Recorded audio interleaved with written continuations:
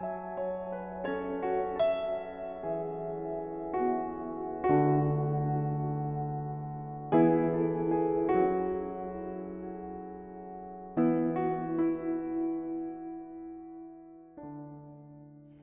this is Spark My Muse. I'm your host, Lisa DeLay, and today I'm going to bring you Soul School 205, The Courage to Despair.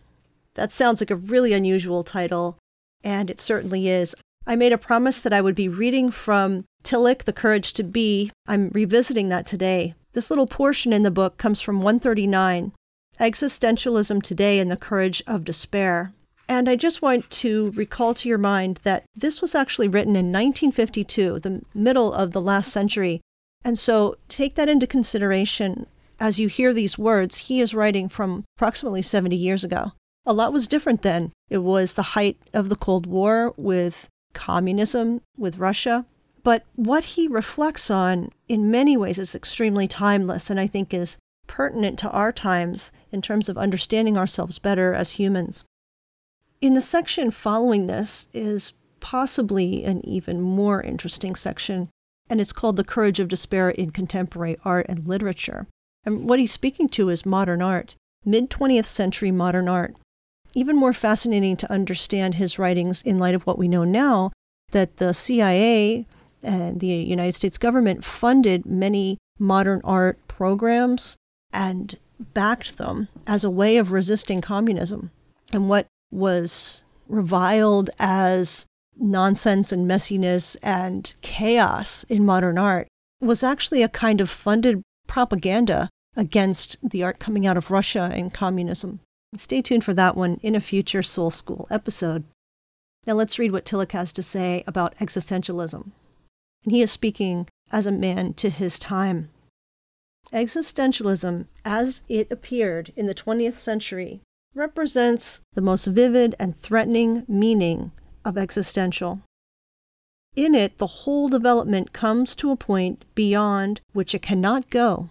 It has become a reality in all the countries of the Western world. It is expressed in all the realms of humans' spiritual creativity. It penetrates all educated classes. It is not the invention of a bohemian philosopher or of a neurotic novelist. It is not a sensational exaggeration made for the sake of profit and fame. It is not a morbid play with negativities. Elements of all these have entered it, but it itself is something else. It is the expression of the anxiety of meaninglessness and of the attempt to take this anxiety into the courage to be as oneself. Recent existentialism must be considered from these two points of view. It is not simply individualism of the rationalistic or romantic or naturalistic type. In distinction to these three preparatory movements, it is experienced as the universal breakdown of meaning. 20th century humans have lost a meaningful world and a self which lives in meanings out of a spiritual center. The human-created world of objects has drawn into itself those who created it, and who now lose themselves in subjectivity in it. People have sacrificed themselves to their own productions. But those people are still aware of what they have lost or are continually losing. People are still human enough to experience this dehumanization as despair. They do not know a way out, but they try to save their humanity by expressing the situation as without a, quote, exit, unquote. They react with the courage of despair, the courage to take the despair upon themselves and to resist the radical threat of non-being by the courage to be as oneself. Every analyst of present-day existentialist philosophy, art, and literature can show their ambiguous structure. The meaninglessness which drives to despair, a passionate denunciation of the situation, and the successful or unsuccessful attempt to take this anxiety of meaninglessness into the courage to be as oneself. It is not astonishing that those who are unshaken in their courage to be as a part, either in its collectivist or its conformist form, are disturbed by the expressions of the existentialist courage of despair. They are unable to understand what is happening in our period. They are unable to distinguish the genuine from the neurotic anxiety in existentialism. They attack as morbid longing for negativity what in reality is courageous acceptance of the negative. What they call decay, what is actually the creative expression of decay. What they reject as meaninglessness, the meaningful attempt to reveal the meaninglessness of our situation. It is not the ordinary difficulty of understanding those who break new ways in thinking, an artistic expression which produces the widespread resistance to recent existentialism, but the desire to protect a self-limiting courage to be as a part. Somehow one feels that this is not a true safety. One has to suppress inclinations to accept the existentialist visions. One even enjoys them if they appear in the theater or in novels, but one refuses to take them seriously. That is, as revelations of one's own existential meaninglessness and hidden despair. The violent reactions against modern art in collectivist, Nazi and communist, as well as conformist, American Democratic groups show that they feel seriously threatened by it. But one does not feel spiritually threatened by something which is not an element of oneself. And since it is a symptom of the neurotic character to resist non-being by reducing being, the existentialist could reply to the frequent reproach that they are neurotic by showing the neurotic defense mechanisms of the anti-existentialist desire for traditional safety. There should be no question of what Christian theology has to do in this situation. It should decide for truth against safety, even if the safety is consecrated and supported by the churches. Certainly there is a Christian conformism from the beginning of the church on, and there is a Christian collectivism, or at least semi-collectivism, in several periods of church history. But this should not induce Christian theologians to identify Christian courage with the courage to be as a part. They should realize that the courage to be as oneself is the necessary corrective to the courage to be as a part, even if they rightly assume that neither of these forms of courage to be gives the final solution.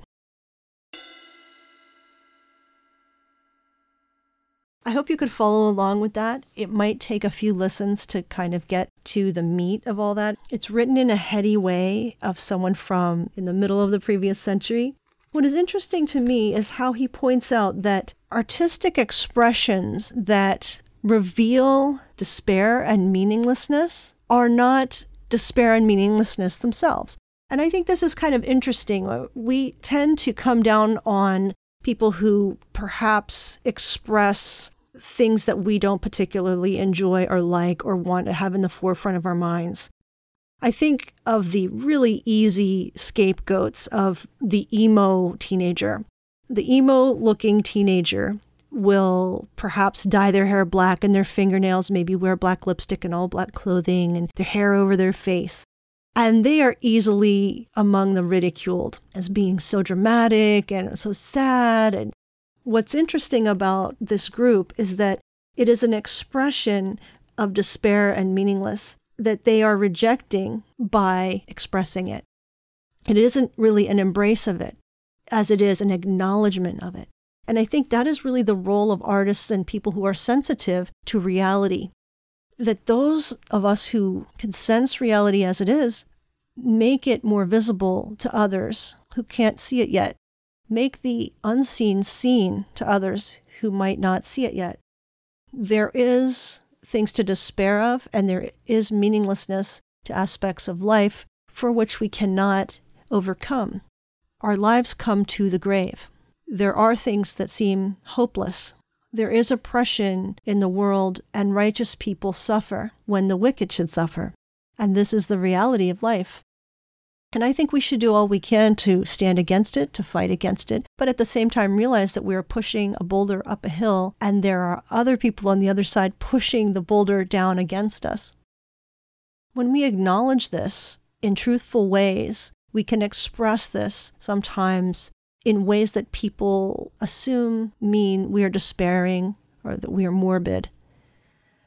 But someone needs to express the ineffable, the unexpressible, the things that we turn away from. Someone needs to say, this doesn't make sense, and let's acknowledge it. Someone needs to point out when things are cruel and say, this is evil. We cannot stand for evil. Tillich tells us that the church should decide for truth against safety, even if the safety is consecrated and supported by the churches, because the truth sets us free. Dishonesty and cover-ups don't set us free. And freedom in a very ultimate way, not freedom in a short-term way, but freedom to see clearly, freedom to be liberated on all levels. This is the kind of portion of a book that gets me thinking so many thoughts and writing down so many notes and sometimes even some poetry about it because it incites so much from deep places within me. Perhaps it does for you. If you'd like to share your reflections or thoughts, I'm really happy to hear them. You can go to patreon.com/sparkmymuse, and there will be a section open to share your thoughts and reflections as part of the bonus material for this episode. I also invite you to chip in so this show can continue, whether it's $1, $5, $100, whatever you're able to afford. You can also contact me on Twitter @LisaDLay or @SparkMyMuse, and we can dialogue about some of the things in Tillich's book, The Courage to Be. I thank you for listening to this short episode, and I invite you to come back next Wednesday for another episode.